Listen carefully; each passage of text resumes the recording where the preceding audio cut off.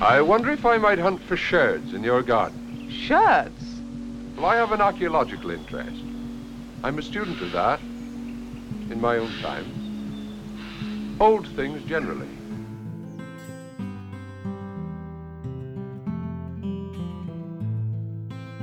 You're listening to Sherds Podcast, a journey through the outskirts of literature.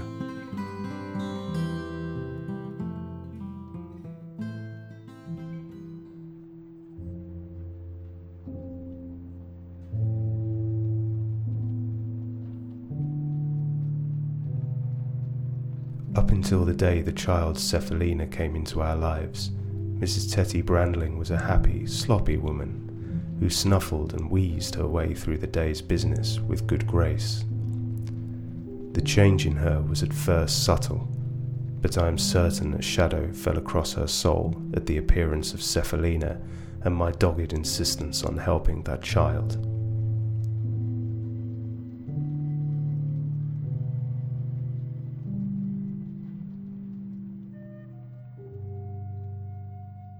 That was a passage from the opening of The Child Cephalina by Rebecca Lloyd, who is my guest on today's episode. The book was published by Tartarus Press in 2019, and the readings are by Luke Younger. I'll read to you from the book's blurb. Rebecca Lloyd's superb Gothic novel explores friendship, obsession, and the uncanny in teeming mid-Victorian London. At its heart is a tale of human relationships threatened by an unknowable force. From the very first, the child Cephalina brought conflict in the otherwise peaceful, if eccentric household at number 12 Judd Street. Robert's fascination with her was instant, but he could never decide if this 11-year-old was innocent and lonely, or clever and manipulative. It worried him. His encounters with her were both enchanting and unnerving. All the while his devotion to her was growing, until in the end nothing could save him from a fate he would never have believed could be his. Join me over the next hour while I speak to Rebecca Lloyd about her fascinating portrait of a man torn apart by desire, manipulated by forces that may be beyond human understanding. I hope you enjoy our conversation.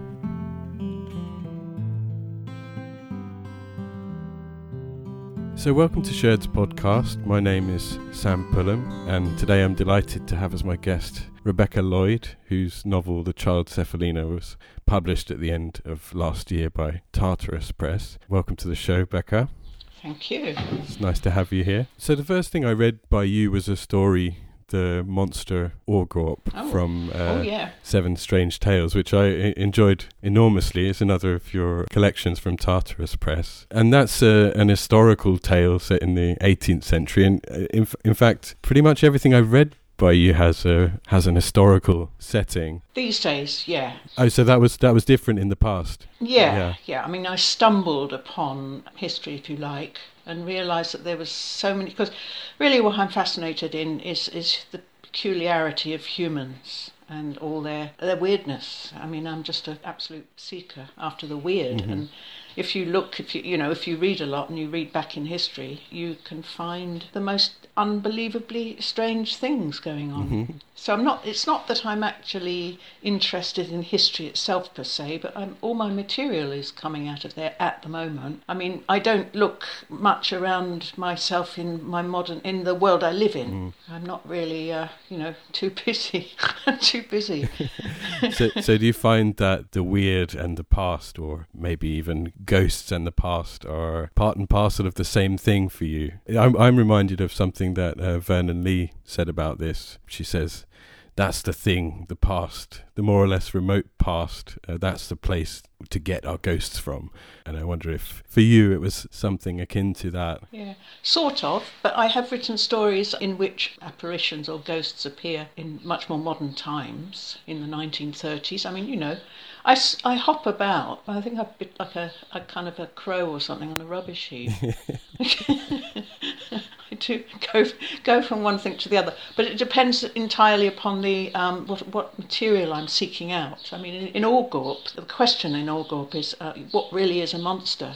You know, is it the man who treats his servants badly and jumps on them? Or is it a woman who's got holes in her face because she's putting arsenic on it?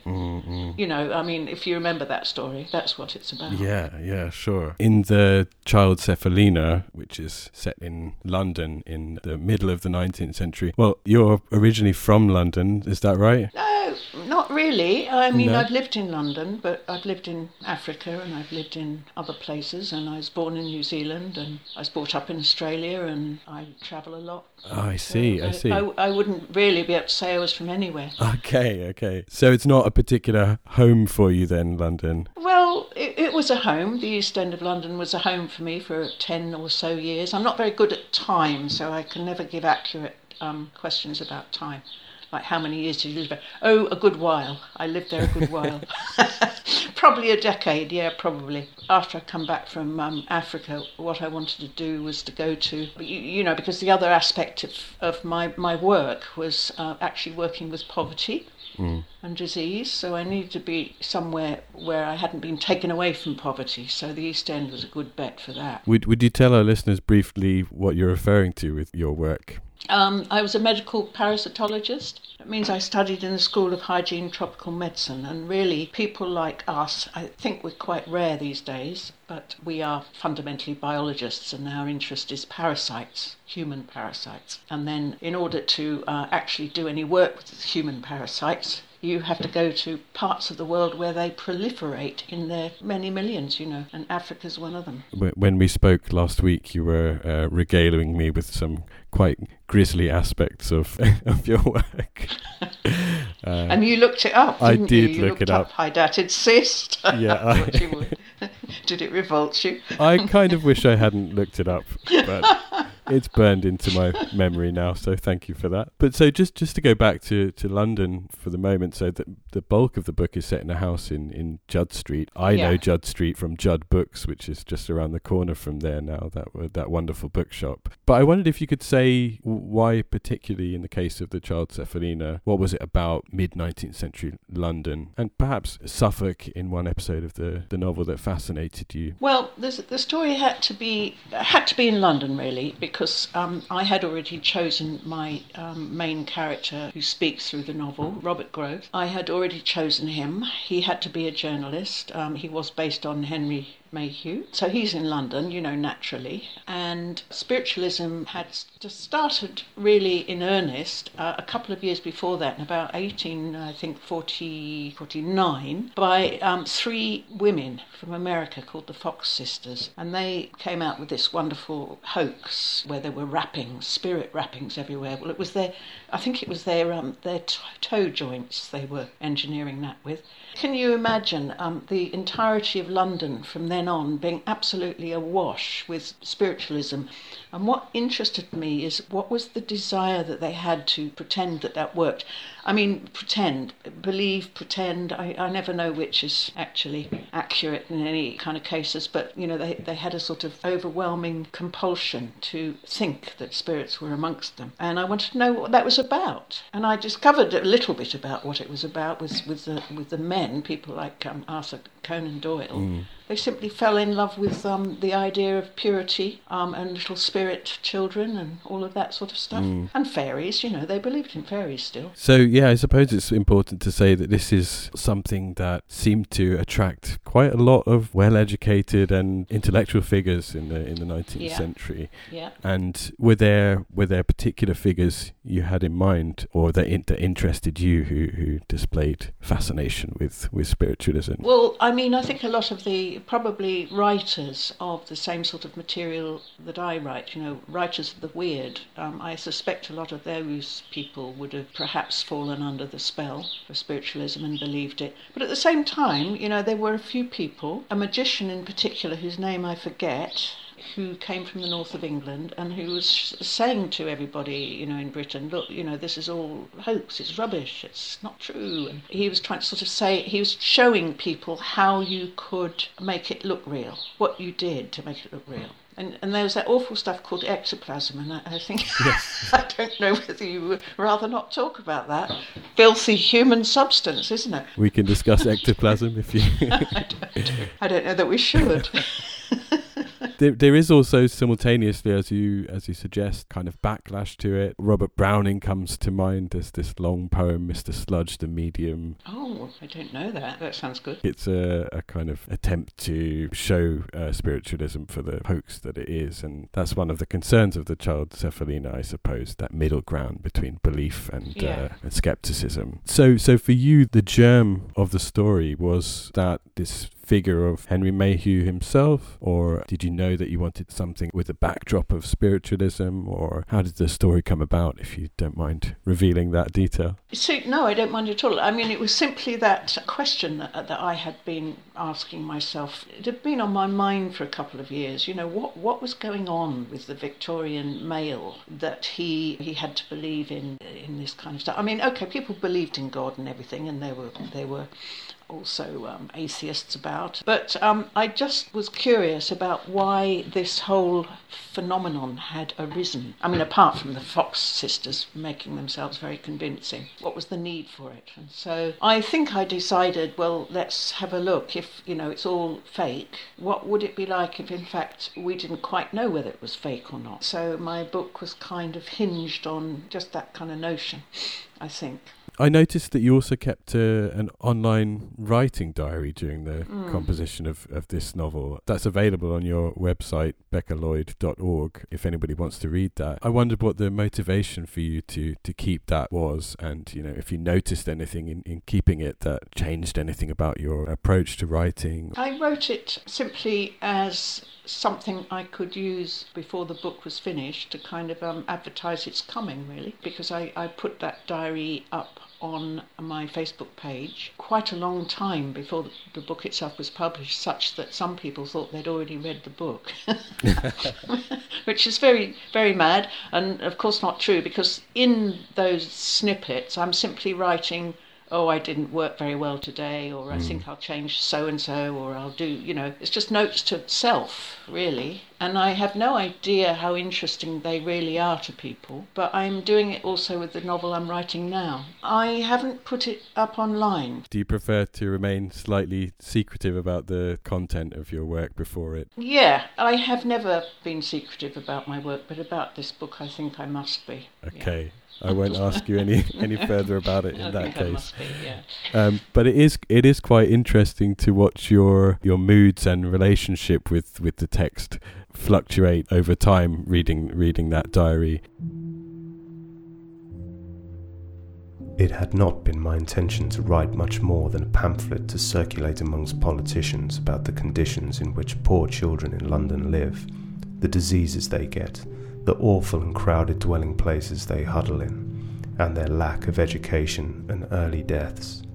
But alas, I became haunted by the subject and could not leave it alone, and so I determined to write a book about it.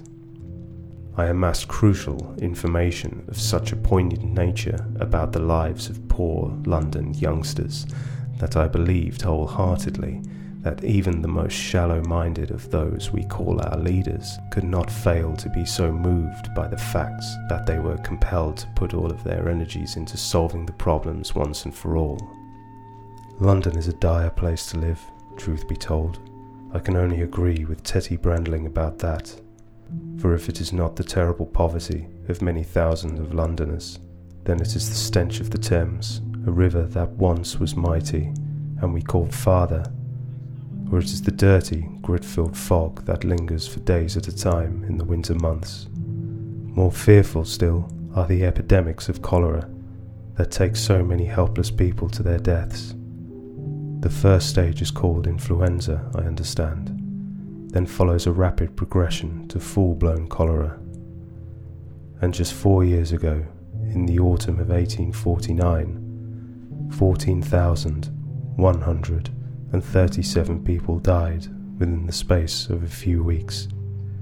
At least that was the number reported in the newspapers. Therefore we know that in truth it would have been many more. Let us imagine that you are a healthy man or woman able to make your way in London, with enough to eat and a decent house in which to dwell. Well then, there is a further plague inflicted upon you in the form of constant and terrible noise. Never mind Ebast's idea that London fog can drive a body mad. The incessant din all around would do it faster and with more finality, I suspect. The mind can train itself to slough the sounds, for the most part, but there are times when the full horror floods back.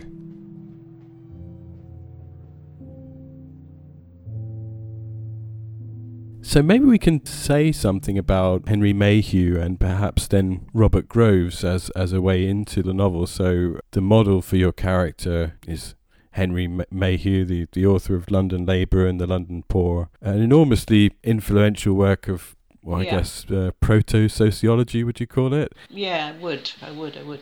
Yeah, is his work very important to you, or was it his figure that particularly fascinated you? All of it, really. I think his work is incredibly useful and has been, for so many different types of people, certainly sociologists, certainly anybody who has an interest in what London people were really like. And it's the London working class people, of course. That's what it's about. It's about how millions of people lived. And he himself was such a flawed character because he kept getting into debt and stuff like that. And I like that. I like his fragility in that sense, So my Robert Groves is a person like that. He's aware of himself as being, very much an outsider in London and in society. Henry Mayhew, for that book, interviewed all manner of people, working class people living in London, from pickpockets to butchers, tanners, whatever it may have been. And I was quite interested in perhaps some of the complexities of the class relationships in your novel. Robert Groves perhaps isn't such a conventional gentleman, we might say, given his line of work and his attitude to the working classes, and he also lives in a house that's become a bit of a cultural menagerie in terms of class. So we have Tetty, his housekeeper, with whom he has a fairly relaxed relationship. She's from rural Sussex. There is also the boy Ebast, who is a Cockney street urchin, we might say. So there is quite a large divide in the class landscape of that house. I wondered why you chose to organise it like that, and what interested you about those class relationships, perhaps. The class relationships in England exist, don't they? They do, yeah. They just exist. Yeah, and they are... They're one of those strange things about living in Warsaw. I live outside of the UK now, is that suddenly when I meet another person, we're not doing those micro calculations and listening to each other's voices and to determine precisely what kind of background do you have. We're often wrong about that when we do it to each other in England, but it does happen, I think. That's right. It's nice to be divorced from it, but yes, it is ever present. You're absolutely right. I mean, if you think about someone like Virginia Woolf and her very, upper class, snobby kind of setup, and all her friends. I mean, she's awfully cruel to Catherine Mansfield, who she thought of as a kind of smelling like a civet cat, Yeah. Actually, she was terribly jealous of of Mansfield's beautiful writing, but she needed to kind of put her down class-wise, and she does that with servants and other people as well. And it's actually why I don't like her. I've found that is an issue for me with Virginia Woolf. Actually, she's also quite anti-Semitic too. I think she refers to Isaiah Berlin as that awful Jew at one point in her diaries. Not exactly. The most amiable of characters, it seems. Well, no, precisely. So I don't, I don't have a lot of patience or empathy with her writing as a consequence of that. But people like Mayhew, if he really was, and he was, interviewing kids and understanding about what was really going on in London, then that makes him into a good man for taking the trouble to look at those things and care about those things enough. And therefore, if you were someone, say like my Robert Groves in the Child Cephalina, of that type, you might well have, so you've got to have, you can't cook your own food, you're a man. So you've got to have a woman in there to do it for you. And so she's got to be Tetty, she's got to be that great big woman who can frighten off people at the door who are asking for money that household 12 Judd Street owes and blah blah blah. So she's got to be big like that, and she also had to come from a superstitious background, because that's really important in the story, is it not? Yeah, it's absolutely. her, if you like, who drags this story along. It's actually Tetty that drags the story along. She's a very powerful figure in the book, I think. Perhaps even the one who's really in charge in that household. Indeed, Robert Groves seems quite frightened by her at times, or scared of revealing information to her. He is. I mean, he's terrified of. He becomes quickly terrified of his relationship with Cephalina, because he knew right from the beginning that Tetty found her moilsome, or found her irksome, or didn't like her, or whatever was going on with that. And you have to read that through the book, don't you? And he then became awfully afraid of her. Because he was compelled to do things for Cephalina, and yet if Tetty were to spy the child in the house, there could be all sorts of trouble. And she manages to make things difficult for Robert, because when she's really angry with him, down in the kitchen she does things like slam doors and drop pots, make noise on purpose to annoy him. But even within that relationship, there's perhaps a bit of a reversal in terms of who is in charge. His Robert Groves' brother criticizes him explicitly for not having his servants in order and taking advice or commands even from his servants, and that seemed to me quite unconventional. But there are also sort of ironies or further complexities in that, although he's very unconventional in his approach to the working class, and that he gathers these street children to feed and then interview, in other ways he seems very strikingly fixed in his class habits, and very concerned that Ebast, for instance, should cultivate certain forms of etiquette and behaviour, and aspire to a more gentlemanly mode of behaviour. So I think he's a complex figure in that sense. I found that rather sympathetic. I think that building up characters, you have to be able to put in the contradictions, otherwise the characters aren't three-dimensional in novels. Your characters have got to be really fully blown, and it doesn't matter whether one thing conflicts with another thing in it, because I'm like that, surely. Are you? Oh, absolutely, yeah. There you are then.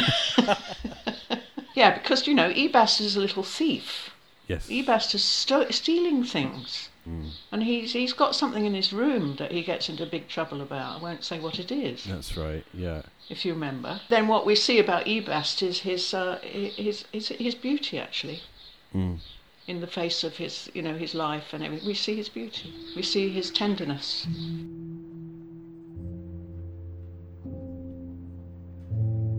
She had taken a step or two away from me and was fiddling with the oval buttons on her coat. I noticed then how very intriguing her face was, exceedingly beautiful but very puzzling. Her dark eyes shone or became dull and full of depth in quick succession, so that the beholder could never quite be sure there was a readable expression within them. Over all the time yet to come in which I slowly became acquainted with the child, her eyes always unsettled me. It seemed that they held candour and secrecy with equal ease. Her left eye was slightly differently shaped to the perfect other, which meant when hunting her face, you glazed first at the left and then at the right eye and settled there. Her lips were those of a fully grown woman, but why I say that I cannot explain. Her nose was not overly pretty, and yet it was one that caused fondness in the beholder, had you wanting to run your finger lightly down to its tip. Most endearing, perhaps, was the shape of her face, perfectly oval and angelic. Her skin was fair and subtly freckled, giving her the look of a fresh country girl. I have mentioned the scar to you already, the only spoiling element about her face. It went through the corner of her mouth on the right-hand side upwards into her soft skin, about 1/4 of an inch. When she became agitated, she bit into her upper lip, causing the scar to whiten and show itself more acutely.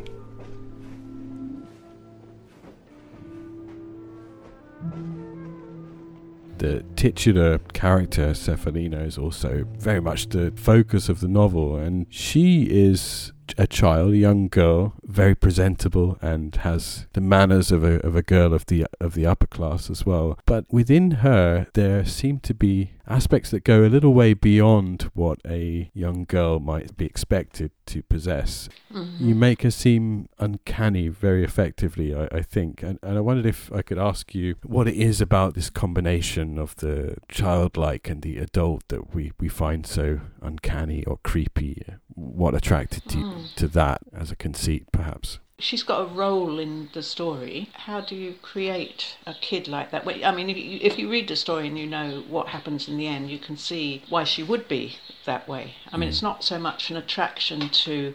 It was me trying to discover how I could draw her. And actually it has to be a very fine balance between her innocence and her knowledge, her knowingness, you know. I mean, that's the thing that trips Robert up completely, is her knowingness, you know. Because nobody knows where the child came from. She lives in Hackney with a couple of people who are her guardians, but we don't know where she came from before that. Don't really know what she is. But it's the knowingness that Robert gets confused by, because he's a Victorian man. He wants her to be innocent. That's what men like about girl children, their innocence. Do you think it is limited to that in Robert, though? I mean, there are at times almost sexually suggestive mannerisms or attitudes in Cephalina, and I suppose that's a taboo that underpins a lot of the discomfort within the child Cephalina. There's even a fantastically drawn and very difficult conversation between Groves and his friend Hoodie,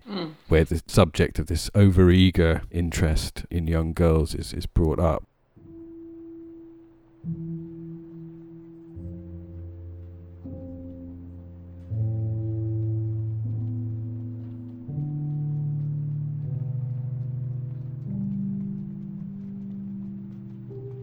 You are hedging with me, Robert.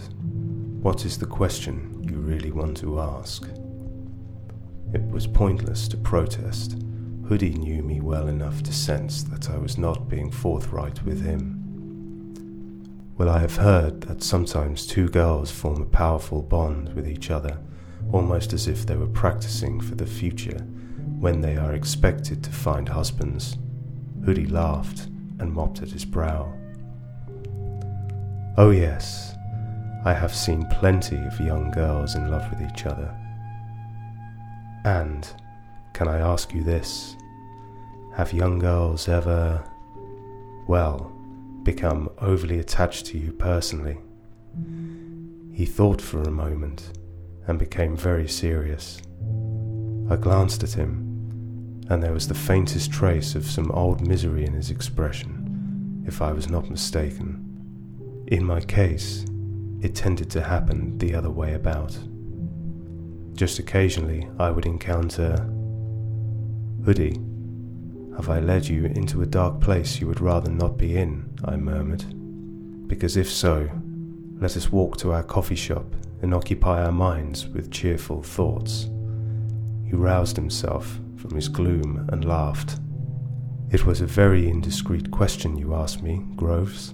That is all. Now, as your friend, I feel duty-bound to answer it to the best of my ability. There was a particular young girl who had been in one of my classes for some time before I came to notice her. There was nothing very striking about her, to be sure, and no reason why I should have noticed her, but once I had seen her, and I mean truly seen her, I found myself, much against my will, very drawn to her. I cannot explain it. She was angelic. I did not propel myself into the curious longing I felt for her. I did not seek to have such a current of feeling run through me at the very sight of her. Believe me, Robert, I did not. Yet without my even being fully aware of it, it happened to me. Good heavens, man, I had no idea. What was the outcome? I thought of her constantly. My ability to concentrate on the ordinary matters of the day evaporated. I was truly haunted by the girl. "And how was she with you?" I asked, and I found that my heart had quickened in my anxiety to hear his answer. "Oh goodness, Robert, she knew nothing about it at all. She did not desire to be near you constantly," Hoodie laughed. "She was just a child of 9, and she behaved like one. There was nothing knowing about her." "And what happened, if I may ask?" "I applied for a transfer to a neighbouring school so that I need not encounter her further. And when I settled into my new position, thoughts of her began to fade immediately." "What you describe is certainly strange, Hoodie. It sounds like a curious mental aberration, a storm of passions which arises and develops before there is a chance for the one afflicted to gain mastery over it." "That describes it well, Groves. It was as if God had suddenly imbued me with the powerful feelings of an overly devoted father. I wanted to protect her against everything that could annoy her, from puddles of water on the road to fallen winter leaves. We stood up and brushed our jackets down. The air was full of grit, and some flying ants that we had not noticed were above us in a crowd. I could not entirely equate my experience of the child Cephalina with what Hoodie had told me.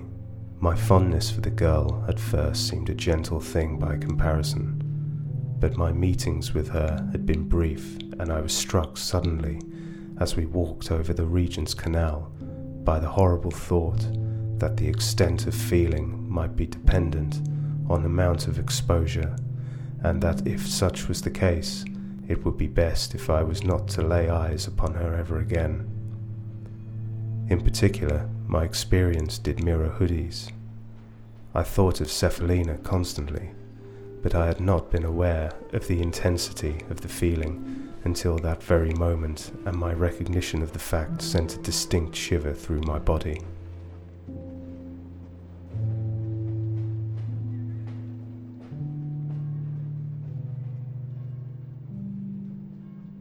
I was fascinated by this aspect of the book, but it is very much a taboo, and I wondered what made you want to explore that as an idea in the text. Well, I mean, that's part of the story. It's just an intrinsic part of the story that I'm trying to tell. Because if you think that Victorian men like Conan Doyle and so forth, were fascinated by young mediums dressed in frilly white things, or spirit children who appeared out of cabinets, all of that. If what they're fascinated in those children is their wonderful purity, they're pure because they're not even properly human, are they? You know. Then that's what I was trying to sort of conjure up in the child herself. I mean, the child herself has to be, nothing can be clear about her. And that's what happens. So it's a kind of tightrope between one part of her and another part of her. You see, I have left it to the reader to decide the real nature of his interest in that child. I haven't written it in and I haven't written it out. I just left it. And I mean, that was actually one of the hardest things to do in that book, was to get the balance right, to get the slight suggestion and then the, oh no, it's not true. I mean, even people who've read it or critiqued the book or reviewed it, one woman had said, oh, well, the writer couldn't possibly have meant it. I must have invented it myself, but I think, this seems like paedophilia to me. And I thought, yeah, bravo. Why can't the writer have said it? And then someone else made the comment, oh my goodness, it was a woman who wrote this book, I mean, we should be able to explore these things. It's never decided upon at any point throughout the novel precisely what the nature of that interest is. You're right, but there are fairly open discussions of it, and I think Robert Groves is quite frightened or distressed by what he might regard as a sort of burgeoning sexual interest. It certainly gives him a degree of anxiety. I found that really fascinating, as it seemed to me a huge part of not only what was seductive in terms of the child's fascination for Robert, but also her growing control over him. And the way that he essentially becomes a kind of puppet to whims that she has brought about in him. So there's a real crossover between that sexual interest and the potentially supernatural aspects of that child. The meeting point between them is really fascinating. But it's true to say that in Victorian times, unmarried men who would perhaps be hanging around and in sort of groups of their married friends and their brothers and so forth, who might have children, were allowed to have really quite close relationships with young girls, and nobody looked at that and thought, aha. The paedophilia idea is very, very modern. And that's not to say it doesn't happen, because we know it doesn't. It's absolutely vile. And I'm not in any sense promoting anything like that. No, in the of book, course. But I have to play with it because it's what we know. Not true to say they didn't know it, but it was so hidden then. It was so very hidden. And there were all these other men who were totally innocent of that, like Alice Liddell's friend in Oxford, whose name was, who wrote that book? Alice in Wonderland. Oh, Lewis Carroll. Yeah. Of course, yeah. Lewis Carroll is someone that came to mind. But Robert, your character does seem anxious not to be regarded in those terms by anyone who might see him in the company of this child. Yeah, that's right. Well, that's why he goes to speak to Hoodie, who he knew had a sort of intense relationship with a young girl, because I think Hoodie had been a teacher at one point or something of the sort. But Hoodie, in fact, was doing journalism as well. But he discovers that it was the child herself who had become obsessed by Hoodie. Not Hoodie obsessed by the child. So I just did that on purpose to confuse things even further. It's just more Squid's ink that I put into it. Speaking of squid ink and the aquatic, the word coming to mind for me in terms of cephalina, before I learned the pronunciation of it that you told me, I was always thinking of cephalopods, and I was expecting indeed some Lovecraftian element in her, because there's a moment it's a wonderful moment in the book actually, when you describe Robert Groves sitting in a bench next to Cephalina, and an image comes to mind of a sea anemone and a fish struggling together, and I thought to myself, here we go, here comes the tentacular aspect of this, but it's not, but except the word Cephalina is a word in biology. I mean, it is there. If you look it up, you'll find it. Is it a plant in Africa or something like that? I am not actually quite sure what it is. I read that it was a kind of a parasite of some kind. I mean, I made the word up, but you know how you make things up and then later discover that you haven't made them up at all. That they've always been there and you just think you've made them up. Yeah. I think it was one of those. Words like ebast, I mean, those come into my head when they're needed, and I put them down, and either later on I think, what a terrible word, take it out, or I leave it there. For what it's worth, I love the names in this book, and the name Cephalina is very evocative for me somehow, with all of those associations, but it also has a ghostly airiness to it as well. So in terms of pure sound, I love it. Yeah, it does, you're right. I mean, it fits. And I think that Victorians were quite keen on having very odd names from time to time. Men and women, I believe.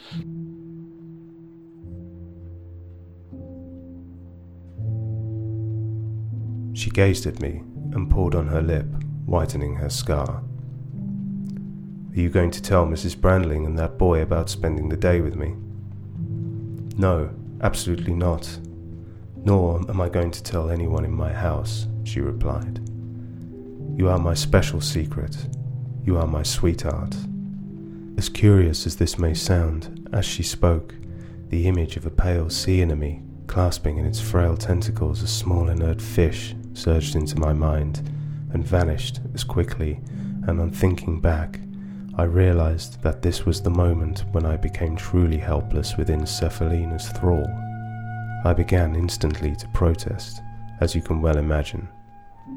No, I said. That is a wrong thing to say. And I stopped talking abruptly as her eyes welled up with tears. I looked around to make sure we were not being observed, and I must say that I felt wildly out of control of the situation. Please do not weep, Cephalina. Perhaps you did not know that it was a mistaken thing to say. Perhaps I am a foolish old man to think you should have known, I added. Why did you get angry with me? She asked, when she had blotted her tears on the ribbons of her hat. Well, It is wrong to call me your sweetheart. Not polite, I whispered. We mustn't tell those we know that we have been together today. On my part, because Mrs. Brandling would consider it incorrect that I show special interest in any one child. And in your case, because your guardians have not met me, and they may very well not approve of our friendship. They may seize on the idea that I do not have your best interests at heart. Do you understand, Cephalina? She shrugged. No, not really. People should be allowed to have the friends they want. Anyway, you call me nice things like angels sometimes. Why can I not do the same for you? If I recall correctly, I felt absolutely melancholy at that moment. Well, maybe things would be different if we lived in a perfect world, I replied. So let us now conclude. Please remember, you must not call me sweetheart, or any affectionate names of that sort whatsoever. She shrugged her shoulders and shivered a little. As you please, Mr. Groves. I will not call you anything at all if you do not want me to. But I call my sister sweetheart when she is being nice to me, and she likes it. The sister again. And what do you call her when she is not being nice? I asked. Cephalina flushed. I call her monster or barbarian, especially when she tries to throw her head at me. Throw her head? You mean become angry? No, it is me who gets angry with her, and that is because she torments me sometimes. I think she would like to be without me, but it is impossible. She must put up with me, and I must put up with her, because she is my shade body. What curious and stupid nonsense you talk, Cephalina. If we are to be friends, you must not make things up. On impulse, I bent my head and kissed the ribbon on her wrist, to give the ceremony more drama and majesty, and Cephalina, smiling now, did the same to me. When she lifted her head again, I found it perfectly heartbreaking to look at her exquisite face and see it streaked with fresh tears. As she replaced her hat, I opened my arms and gestured for her to come to me. So she sat close beside me on the bench and laid her head upon my chest. I reached beneath her chin and undid the ribbons and removed the awkward hat once more, so that she could lie more comfortably upon me. And then I put my arms around her firmly. We stayed for some 5 minutes before either of us stirred, and that simple moment of physical contact strengthened our bond immeasurably, and for the first time I felt a keening horror at the decision I had taken in my life, not to marry and have children, and live in the conventional way so celebrated by my unimaginative brother.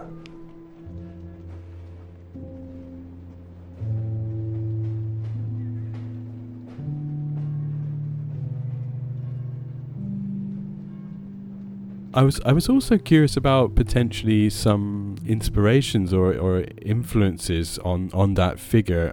I told you that it brought to mind for me, that Cephalina brought to mind for me, perhaps The Children in The Turn of the Screw by Henry James, and I also mentioned this story Miriam by Truman Capote, which it turned out you hadn't read, but I found strong similarities between them. But was there an inspiration point for that, or were you interested in other depictions of children on this border between adulthood and... Not in the slightest degree, but I mean I had decided to write about spiritualism and Victorian men's fascination with it. That's the hub of the story. So in a context like that, then your women must come in, along with their ectoplasm if necessary. But anyway, women come into the picture. And in that picture must be this child figure.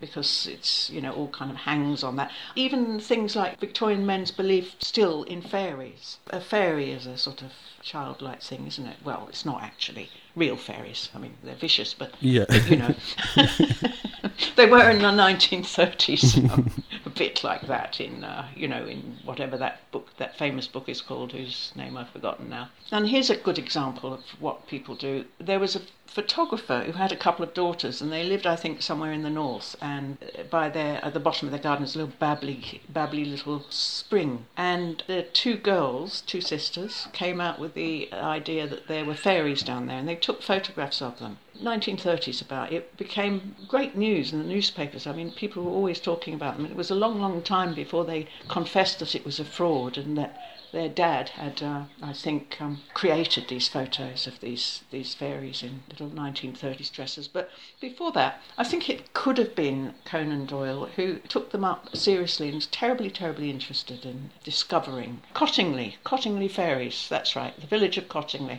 So for you, it was not a literary influence, but something from the world of spiritualism that helped you forge Cephalina as a character then? Well, yes, because I don't consciously have literary influences, because I'm not interested in repeating anyone else's work. Sure. So there might be situations in which, evidently something is, if I had read the story called Miriam, written by, what's his name again? Truman Capote.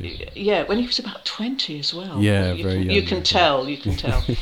I hadn't read it. I'm never really looking at my either at my contemporary writers or any of the writers that I particularly read or like very much. So that doesn't come into it. It's just I have to have that figure in the story because that was the story I was writing. I don't need to be influenced by literature. I need to be influenced by the remarkable nature of human beings. But what I need from literature or from reading is the information, the actual knowledge, because I think it was true in Cephalina and it's true in the book that I'm writing now, which the book I'm writing now is set in 1700, so it's even further back, early Georgian, and it's painful to find every single detail that you need because you have to examine everything you've written and you have to say, would they have said it? Would they have done it? Could they have had that? How would they have explored that? And it's absolutely tedious, but I like it because it's totally challenging. And Cephalina was also like that. I had to learn as much as I could about mid-Victorian life, so I read everything that came my way that was needful. But that stuff isn't an influence on my creative writing. It's simply I need it in order to get the setting right. You talked about the question of would they have said that precisely? Are you interested in that degree of fidelity to your historical period? Replicating speech patterns of the time and things like that. Yeah, I'm absolutely committed to it, and it's a madness because sometimes you simply can't do it.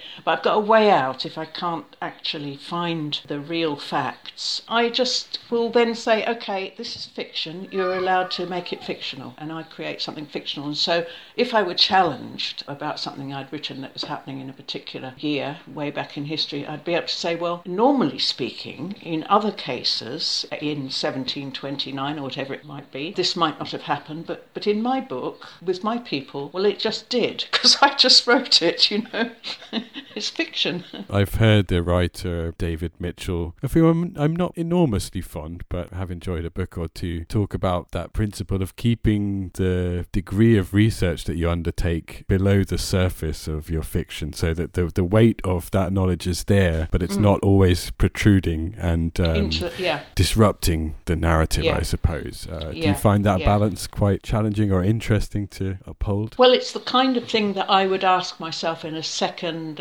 edit, when I'm doing an edit, when I get to editing stage, a second or third edit, whatever it might be, I would be asking that kind of question. And if I think something looks a bit stiff because it's trying to look at the historical thing, I might have to fling it out or change it. I know it is an issue. He's right about that, but that's a man who wrote a book where there was a great big gap in the middle. Was it the one about clouds? Cloud Atlas, that's right, yeah. Yeah, it's set over 3 or 4 centuries into the future as well, yeah. You're not going to believe it, but when I read that book and I got to that point, I thought that I had a defective book from the bookshop, and that there were some pages missing out of my copy. I think that's precisely what he would have wanted, so... Oh, right. Good. I certainly would have pleased him there then. He also talks about dialogue and being very careful that it doesn't turn into Blackadder. Try and open. my liege, yes, or nay, sister. Yeah, God, I have to be terribly careful of that sort of stuff. At the moment, I'm relying on dear Daniel Defoe, whose writing I really love. He's such a good man, because he's writing in exactly the time that I am writing this particular novel in. So I'm able to see some of the ways that he talks, It's good for mining those structures. And oh, totally, yeah. Wonderful. Yeah.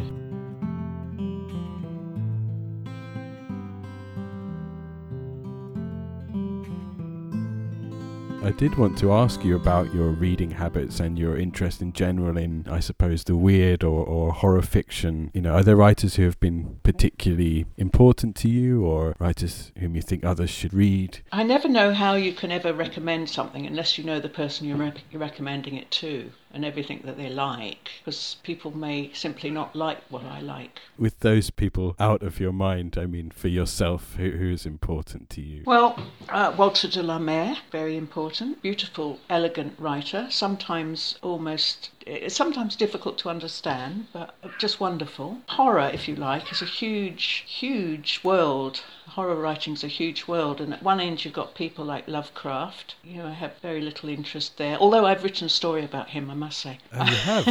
Yeah. Oh, okay. I did. I wrote a story about what his childhood might have been like. But anyway, so there are all kinds of people like that. But then there are some other people like, I don't know, Robert Louis Stevenson or Walter de la Mare, people of that sort. And then there's Robert Eichmann later on, within our lifetimes. He's wonderful, I think. Yeah, but I don't know that I read very many novels or short stories. I read a lot of non-fiction material. I'm usually looking at just information about what belongs in whatever it is I'm writing at the moment. So that takes a long time. I'm never really much in a position where I can just sit down with a novel that I really liked, and I'll tell you the name of this wonderful woman if I've got it. Bonnie Nadzam. She wrote something called Lamb. Bonnie Nadzam. And I don't know what else she's written after that. She's only a young woman. But if you were interested in reading anything about relationship between an adult man and a child, it's fascinating. She does it really well. Oh, this is completely new to me.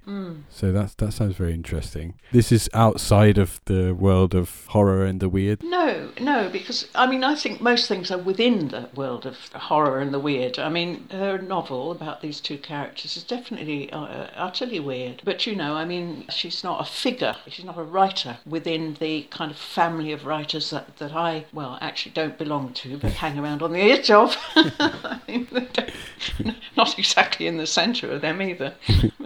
Well, I think you've got quite a sensible approach there, and it seems to have allowed you to forge your own voice within this genre. And reading The Child Cephalina gave me enormous pleasure, so I recommend it to everyone listening to this, and I hope people will go out and pick up a copy. So I'll just thank you so much for joining us, Becca. It was a pleasure to talk to you. Yes, likewise.